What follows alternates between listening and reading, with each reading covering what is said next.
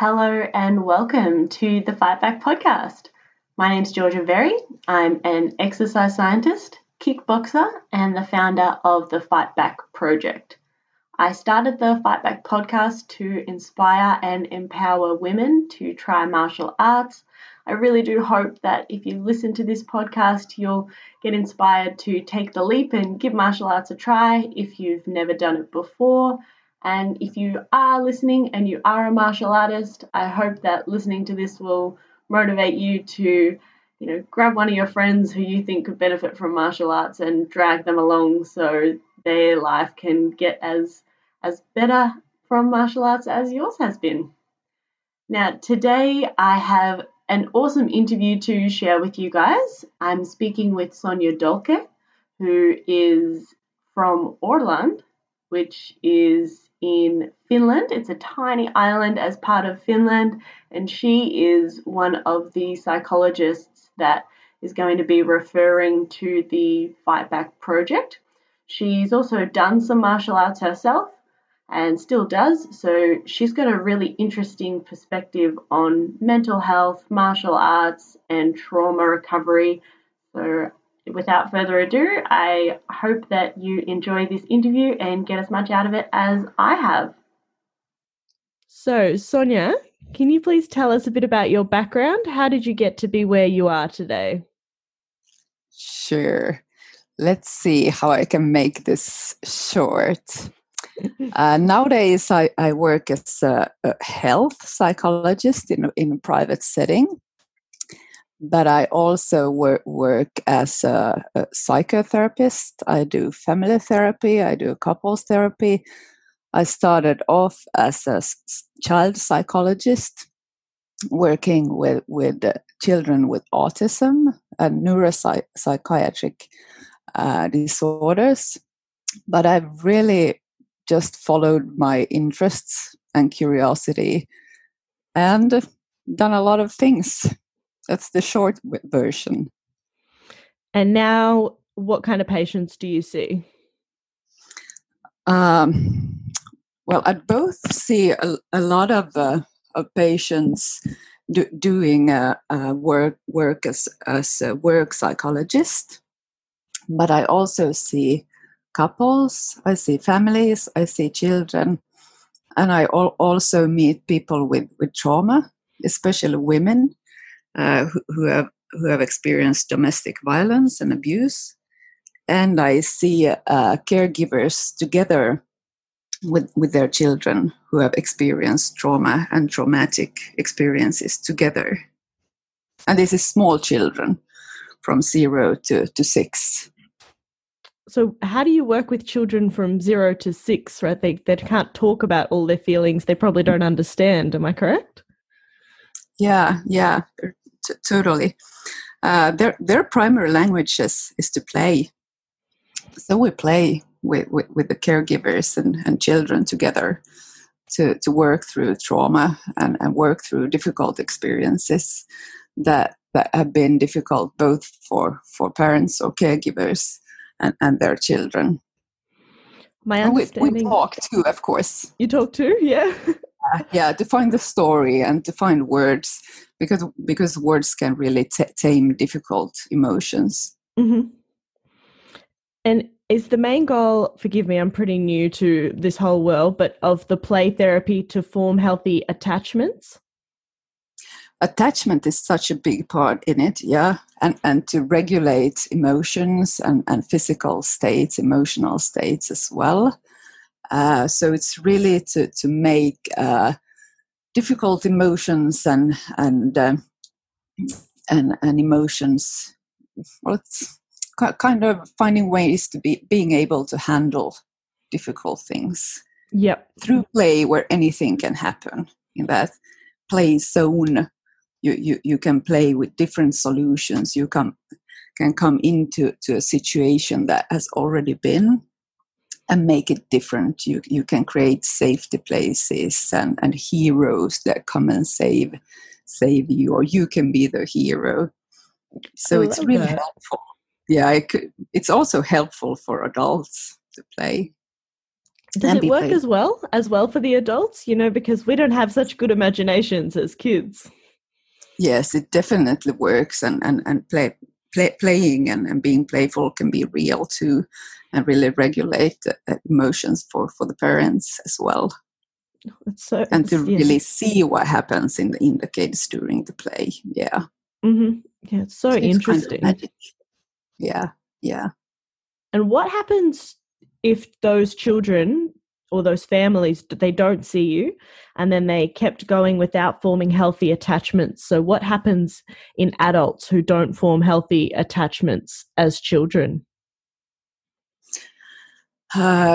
In situations when you get triggered, or if you have wounds from difficult things that has happened, those emotions can just overwhelm you in surprising moments that it can be that you aren't even aware of what happens to you, and it can feel illogical to yourself if you haven't found ways to handle earlier difficult emotions.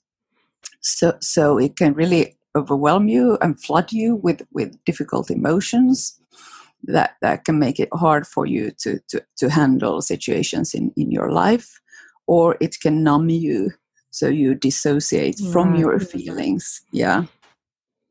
It makes you feel less alive. Quickly said. Yeah. Yeah. And are those also responses to trauma? Like, what normally happens to somebody after they experience trauma? Well, it can be different because it's personal too. If you have enough support and you get enough support in situations that can be traumatic, you might cope really well. So it's not straightforward that you develop trauma or post-traumatic stress, for example. But if you don't get enough support, you can develop trauma. And now I really forgot your question. What was your question? So let's say, for example, I'll pose it differently. Somebody has a traumatic experience and they don't receive help after that. They don't have a debriefing. They don't get social support. What might happen to their body after that?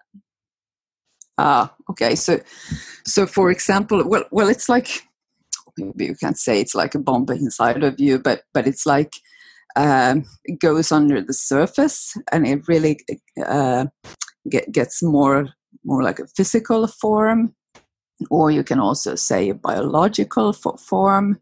We usually compare to animals, how they react under stress, how they go into survival mode or playing dead, for example. Yes. So in that respect, we react in similar ways as humans, that we can go into that mode of just surviving and freezing, playing dead.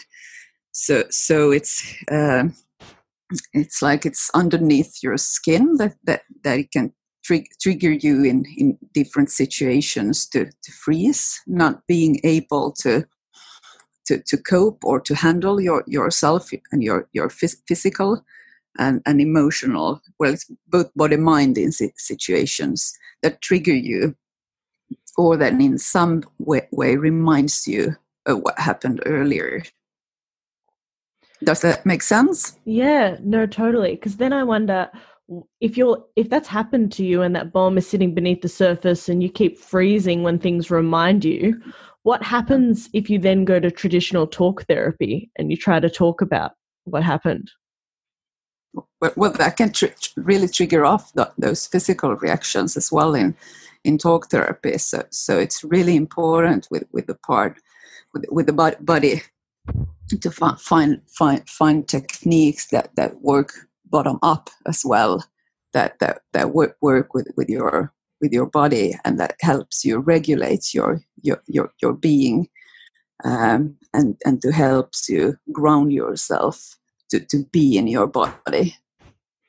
So So just talking, talking is important to find the narrative and to find words for what has happened, but it's also in your body. So that's why it's so interesting with different grounding techniques and breathing techniques and yoga and qigong and now kickboxing as well, that I got so inspired to see that you're working with Yes. trauma. So, and tell everybody, how did you get into kickboxing and taekwondo? Yeah, that's quite a story because I'm quite a adjustable, little maybe shy person. Well, my friends wouldn't agree with that, maybe, but inside I'm kind of scared for new things. But I got into martial arts from my two sons. They first started a beginner's course, and really, maybe I was on the look for something, some kind of exercise, because 2 years, maybe 3 years ago, I started working with work-related health issues and preventive health care. So I really started working more with exercise, telling people they need to exercise more for their psychological health. And I've never been an exercising person myself. I've been this person doing a lot of reading and creating a lot. I've never really seen the importance of exercising and never been into fitness or anything like this. Always, of course, knew that it's important, but didn't really do anything myself, just sitting around a lot. But I really felt that I couldn't just talk people into exercising if I didn't do anything myself, because that's kind of important, not just preaching something that you don't do yourself.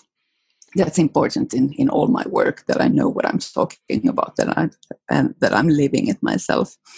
So I was on the look for something, because I've never gone for a jog or enjoyed exercising. I don't know why, but it's just the way. So the taekwondo and the dojo, how do you pronounce it? Yes, that's perfect. Dojo. Yeah. Okay, cool. That my sons attended made me curious. So I started a beginner's course together with my sister-in-law. And that's how it started. I got really hooked because it was fun. It was a fun and kind, supportive community. And I was scared every time. and really got to meet my own fears and to embrace it. Yeah. So that's how it started. And then I saw the kickboxers and thought they were so cool. So I wanted to start as well. Yes, we're the cool ones. Yeah, be cool. And I know you've said that some of that feeling of conquering fears and conquering uncomfortable things reminded you of the ice bathings, the wintertime swimming that you're doing there in Scandinavia? Yeah, which is such a cool thing too, and such an important thing for me. It's the way I begin my weeks, doing ice bathing or winter bathing Sunday night, to be able to dip and dive into the week and to meet anything. And that's a way to conquer and to embrace my fears, and not to go into avoiding mode too much. And it's also about stability in the body, to really shock your body first and get that cold sensations combined with hot sensations from sauna as well. So I guess it's a way to regulate myself. And it's something similar, the kickboxing and with the martial arts as well, doing something that feels a little scary, but to program myself to like it and to embrace it and to know that something good comes from it. So that's something that I've used a lot of the psychology I know on myself, to program myself to really love the exercise then. But I didn't even have to push myself that much into it, because it was so much fun. And when you kick and punch, and when you kickbox together, you really, or at least for me, it worked that way, that I really wanted then to get stronger. So I went to the gym on the side because I wanted to get stronger. And I went jogging because I wanted to be able to breathe a lot longer and to get the stamina to go forth. Yeah. So it really gave me the motivation to exercise, but not for the sake of exercising, but for the sake of it being so fun. Yeah, if that makes sense. No, definitely. I am the same. I do some running, but only because I know how fit I need to be to fight. Otherwise, I would never go for a run. And I never think about sauna in that way. Actually, my house is very big on the sauna. We have a sauna here. Not a Finnish sauna, so not as cool, but infrared. And we don't have the Scandinavian Ocean, but we do the sauna and then the cold shower afterwards. So I know a little bit of what you mean, but I think yours is the next level of a reset. And can you explain, why do you think martial arts would be beneficial for trauma sufferers? Yeah, I got so excited when I read about your project on the net, and so cool to being able to connect over the globe in this way, finding similar interests and similar themes. So why would it be beneficial for trauma sufferers? Because you need to be so focused in your body. You can get the flow from kickboxing as from martial arts, because you need the focus, and you can't be anywhere and everywhere at the same time. So I guess it's because it can be such a mindfulness training at the same time, and such a physical one, that you need your senses, as you do in grounding yourself. It's such a big part in grounding and regulating yourself, using your senses, your sight, your smell and taste, maybe not, but being in your skin, and being even in a beginner's mode. At least for me, it's been such a big thing to let myself learn from scratch, not having to be an expert, but learning and growing and developing the growth mindset in that sense. And in kickboxing, you have the heart rate going up, you have the breath work, you need to practice your deep breathing and calming down. And you also have the part of taking up space, not avoiding, but pushing forth, both pushing and kicking, and creating new motor memories and new motor patterns in yourself, of taking up space and being more explosive and expressive. So those are really cool parts combined with trauma, or really for treating trauma and taking back your body and pushing back the trauma in your body, I think, because it really goes hand in hand with different grounding techniques that you can do in pausing, in pushing again, and also in defending yourself. I think that it can be really beneficial also for creating a new narrative for yourself, a narrative of being a fighter, not a victim, a narrative of taking back your life, a narrative of pushing forward for what's important to you, pushing forward and taking up your own space, your own values. And it's physical. It's not just something you talk about, but it's something that you create in your body and in your physical sensations. And in the way, because it's physical, you can also work with the sensations and the triggers that are physical in doing kickboxing. So I think it's so interesting and exciting to hear about, because yoga might not be for everybody and qigong might not be for everybody. So it's a good thing that we have different lines, different kinds of really working with the bottom up. Yeah. What do you think? Yeah, What? I mean, you and I agree in so many ways. I think the ability to cultivate a growth mindset, and to step into that beginner shoe, it really just sets the setting stones, or sets a stage for so much development. If you can be in growth mindset about healing from trauma, and you can be a beginner and be like, okay, I'm going to learn this, then you can think, okay, I'm going to learn to, dissipate my trauma. I'm going to learn to sit with my emotions. I'm going to learn that I can take up space, and I think it's such an empowering feeling to kick and punch.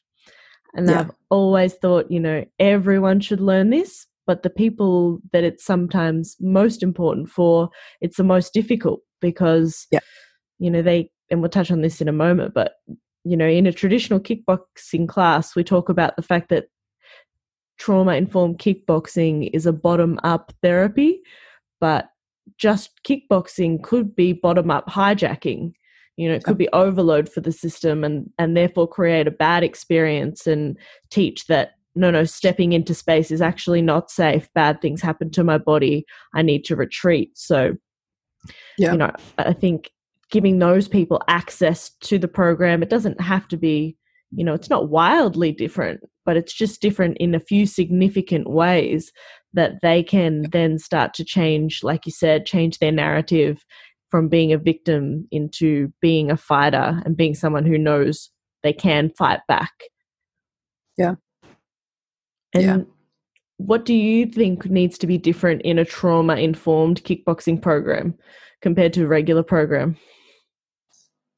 Yeah. Really what you're saying right now, being aware of and having knowledge about triggers and the importance of regulating yourself and knowing how trauma works. So that's important for the person leading the kickboxing. I think that it's not a surprise when something comes up. And I think it's such a good thing that you in your program, you're being clear with people needing to have their contact or their psychologist, their therapist, to also attend in the kickboxing, so it can work the right way. But why have you thought about this? What things do you think are important coming from the exercise route in learning about trauma that way? I think from my point of view, I've tried to make the distinction between being trauma informed and trauma aware.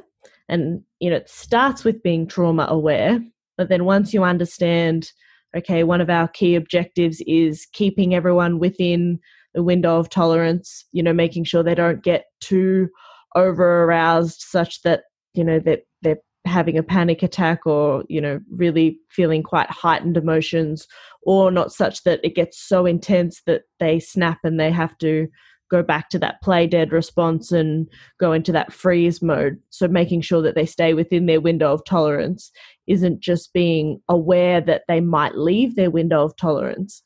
From a programming perspective, for designing the program, we're then thinking, well, what might push someone beyond their window of tolerance?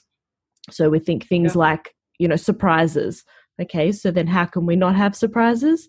Well, we can send everybody videos with simple cues that they can use for the techniques that are going to be in the next class, so they can have a bit of a heads up, a warning, you're going to be doing this. How does that make you feel?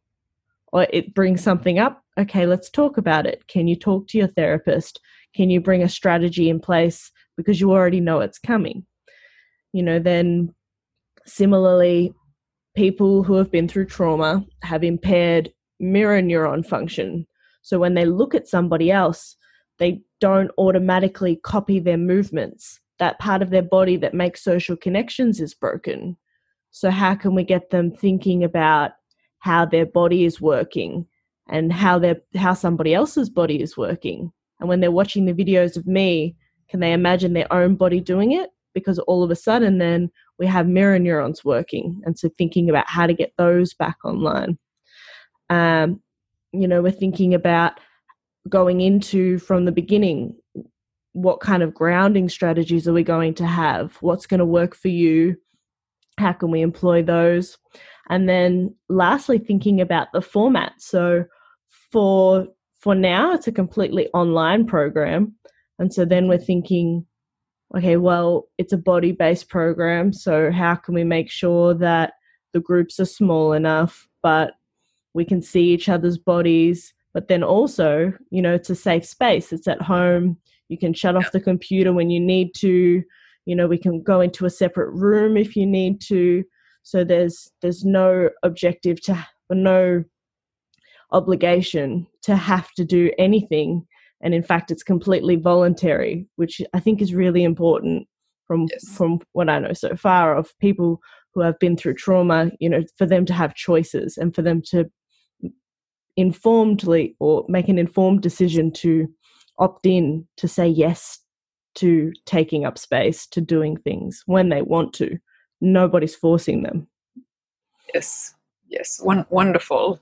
Really good to hear about the no surprises and how to get things in forehand and to be informed, and really having that in the format.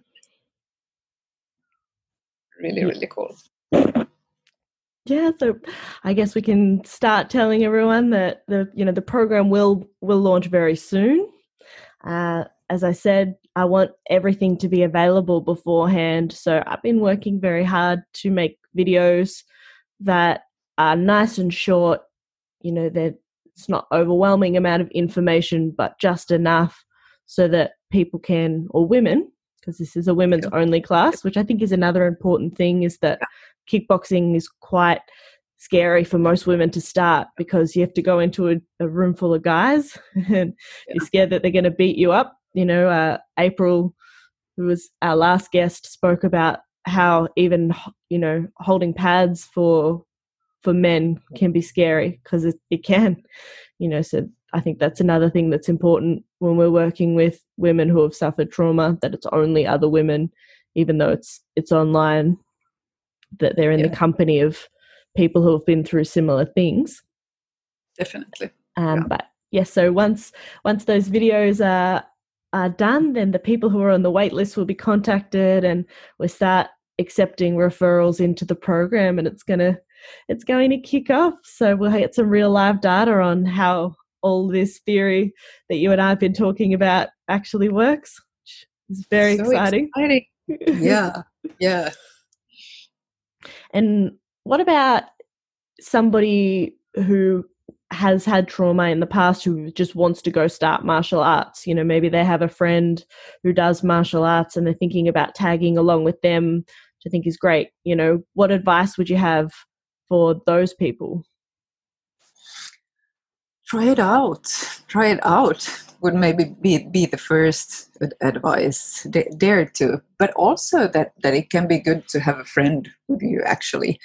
But also you can talk to the trainer about the trauma. I think in forehand, and maybe decide together that it's possible to come watch first, and to be able to withdraw.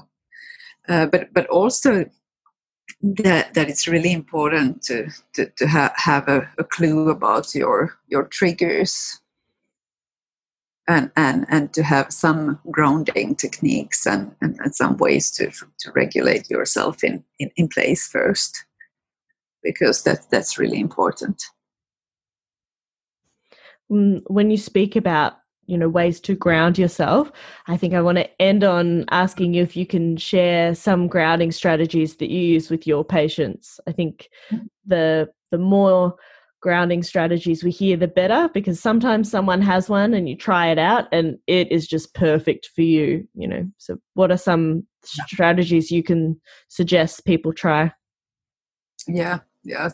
So grounding, that's really about helping yourself to be present in the moment and not disappear in trauma sensations or dissociations, but to ground yourself through your senses.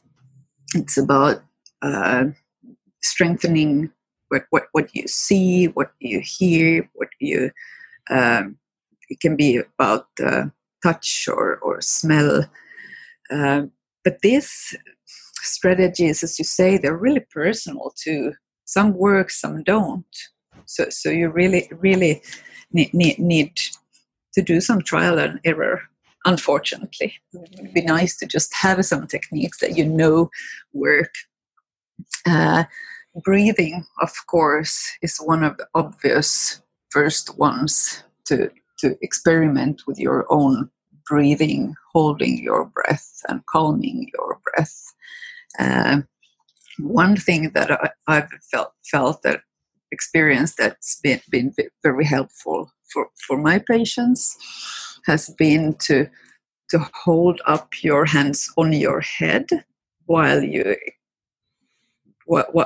breathe calmly, and try to find your belly breathing, because it's easier for your chest and your belly when you have your arms and hands up. So that's one thing. And also experimenting with opening up your chest and to pulling back your shoulders to find that breath. Both the inhale, but even more the exhale. And that's an obvious one also in kickboxing, for example, the breathing out while pushing and kicking. And that's a really cool thing in grounding yourself and regulating yourself as well. But also helping your breath with holding your hand or hands on your belly while you breathe, or on your chest, even on your head, or really focusing your energy to your feet, really ground you to whatever you are standing on, to get those roots growing down your feet into the ground. You can add that visual about the roots also, but also with I'm thinking, for example, in a kickboxing or training situation, you can have your own mini sweat towel that can have some nice smell to it, or that it's maybe a perfume or lotion or something that calms you down, and even the having a sip of water, but it can have now I don't find an English word for it. You can have a scent to that. Some lemon, for example. Yes. Because having something in your mouth can be really calming and grounding. For example, some sour candy, but you can't have that in the training, but elsewise outside and even in the water to bring you back to here and now. So that's some examples, but it's really about trial and error and to strengthening your senses to bring you back here and now, and also to add those thoughts or talking out loud that I have a right to be here, I'm welcome, I'm taking back my life, or whatever empowering words. You can combine the different grounding techniques can be really helpful. Or even like I'm thinking in kickboxing, the sound like or whatever, powerful sounds you can make. Yeah. That can also be So what do you think about the grounding strategies? What have you learned so far about grounding and regulating in the kickboxing arena? Well, before I have a fight, my ground, because you're barefoot for kickboxing, which I quite like, you can really feel the ground. And I think for me, it's this, what you were talking about, I try and notice if my right or my left foot feels heavier, and paying attention to that helps me to not go into catastrophizing mode and thinking about how strong the girl I'm about to fight probably is. Yeah. And the other thing for me is, before you have a Thai kickboxing fight, especially, I don't know about traditional kickboxing, although I think maybe, but we get rubbed down in this, we call it Thai oil, but it's like tiger balm, if you know tiger balm. It's a very strong eucalyptus smell, and that's the only time I smell that smell is getting ready for a fight, and it smells like being present at a fight for me. So that's a very strong sensation that I have that we focus on. And even, there's a lot of massage that happens before a fight too. So you get your whole body massaged in this strong smelling oil, so you feel each muscle get, the oil rubbed into it, and that is quite a grounding moment of, okay, it's okay, just each thing. Oh, there's resting my shoulder, massaging my shoulder. Okay, my shoulder's going to punch soon. Things like this. I can imagine. It's a, it's, that makes it sound like it's much smoother. Really, it's many, many times of your head saying you can't do this, and then you use the strategy again, and then you say, okay, I can, and then your head goes, no, you can't do this, and you just have that battle until they call your name, basically, every single time, for me anyway. And I think for a lot of people, that's what doing class is going to be like, many times of your head saying, no, and you just saying yes, and then just back and forth battling, but you're still there then that whole time. Yeah, you bring yourself there and don't let those thoughts running in your head decide. Do you listen to music in forehand? Do you have particular playlists or anything like that? No, I don't listen to music beforehand. I have when I do for the walkout, when they call your name, they let you pick a song. And so I always walk out to Britney Spears. Okay. It's very common to come out to like rap music or heavy metal, but I really like to just go out and dance and kind of be silly and pretend like it's not such a serious thing. So that's when the music really helps me then, but I try to save it for just before the fight. I like that.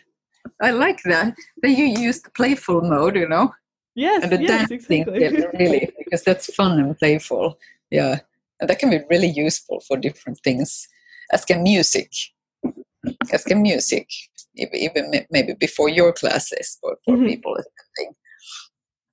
Yeah, as also with what you look at, or if you start counting things you see, or listening to the clock, or counting 5 different things around you, or whatever, because the sight is really strong in us, what you see combined to what you think, or what you program yourself to, or remind yourself of.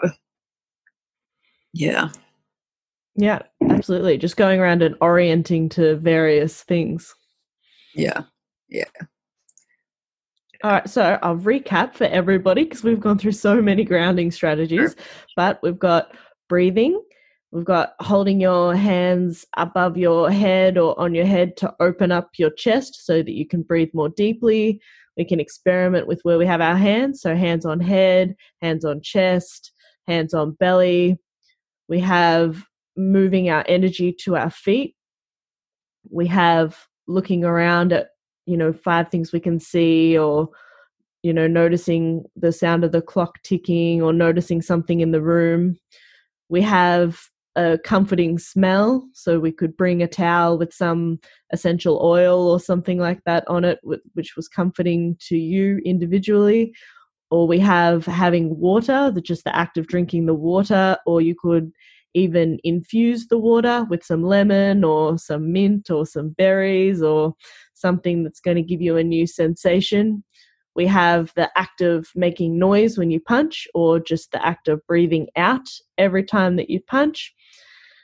And we have using music as something else to orient yourself to and ground yourself. And then we have mantras, so saying something to yourself, I do deserve this space, or something else that makes you feel strong and empowered. Yeah.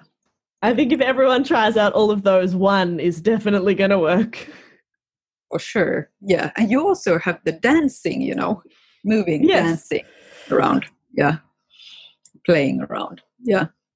Yes, that's what I do on stage because I love being on stage. Love it. Yeah. Cool.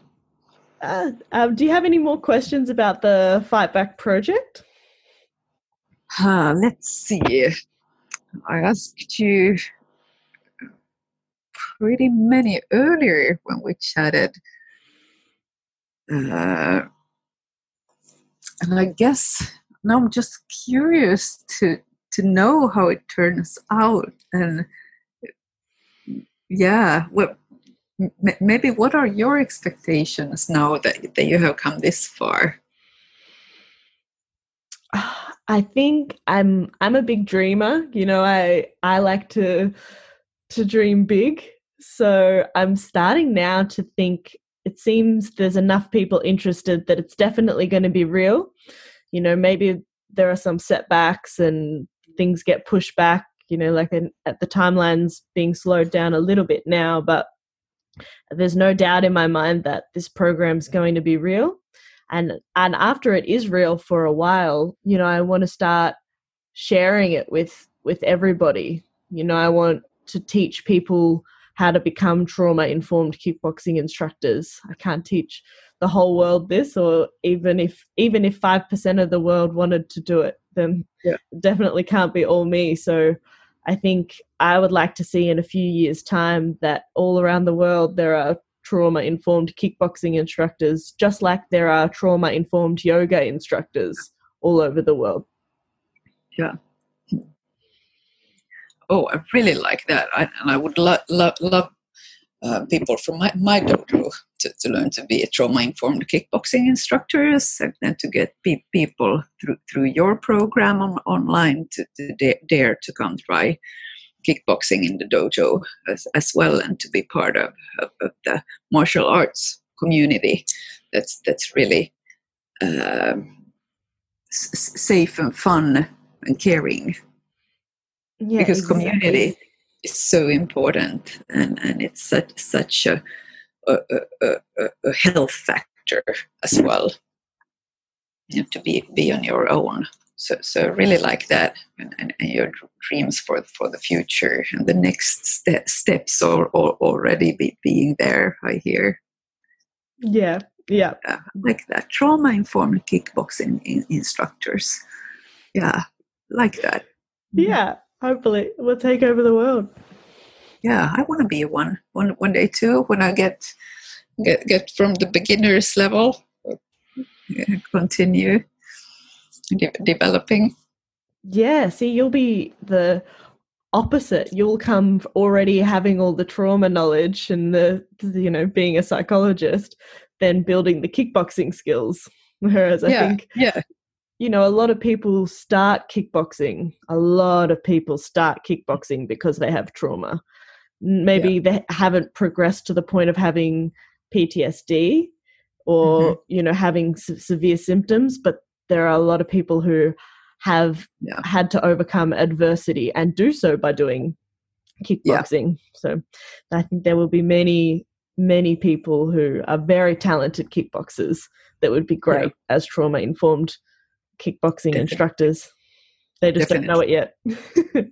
Yeah, definitely. And I think it's so cool, not just coming from the anger perspective, but you're coming from the trauma-informed pathway, really, and from the grounding and from the understanding,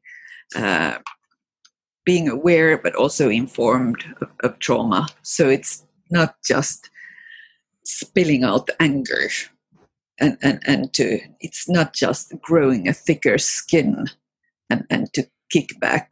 But I think the cool thing here is to being able to kick back the trauma, not just go in to kick back other people, and not just to spill that trauma to somebody else. Yes. But getting a control over your body, over your mind, and to be able to be both vulnerable and to have control.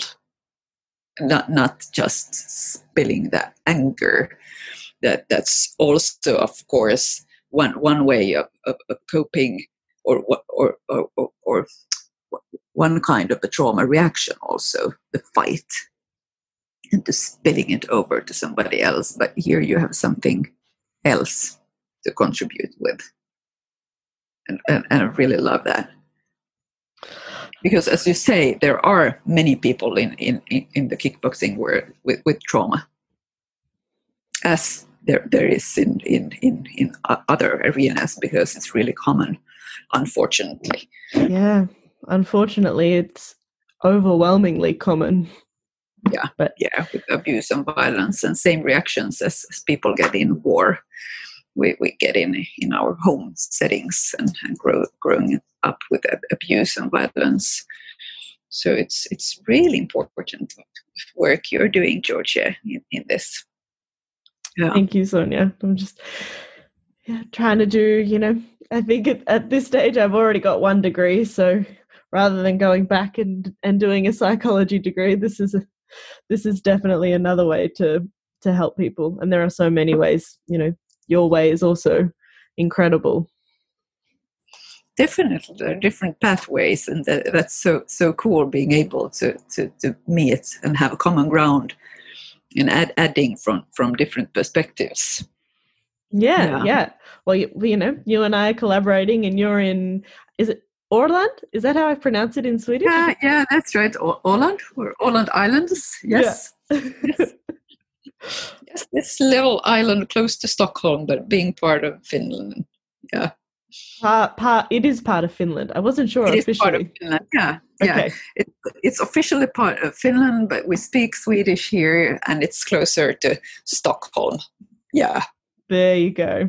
Well, if anything else, people learned a little bit of geography today, but I hope this conversation has shared some insight on what trauma can look like and how it can shape different people's lives, and the role that martial arts has to fit into conquering fear and taking up space and programming a new mindset. Yeah, because that's what martial art does for you. It's not just developing during training, but really it transfers into your everyday life. That's the cool thing, I think. Definitely. Thank you so much for speaking with me, Sonja. I'm so grateful that we've been able to connect, and I'm sure I will share with everybody listening how the project goes and how your involvement goes as it progresses. Did you have anything else you wanted to tell everyone? Just thank you for letting me be part of this. It was real fun talking to you, and I will follow along. Yeah. Thanks, Sonja. Thank you. Thank you so much for listening to today's interview of the Fight Back podcast. As always, you can follow along at Fight Back Podcast on Instagram and the Fight Back Podcast on Facebook. If you enjoyed this interview and you'd like to do me a big favor, I would really appreciate you leaving me a 5-star review on Apple Podcasts. And I'll see you next week, where I'm going to interview another psychotherapist, Anne Matheson, about the effects of trauma and how somatic experiencing can help with that. It's a great interview, and I look forward to sharing it with you next week. Bye-bye.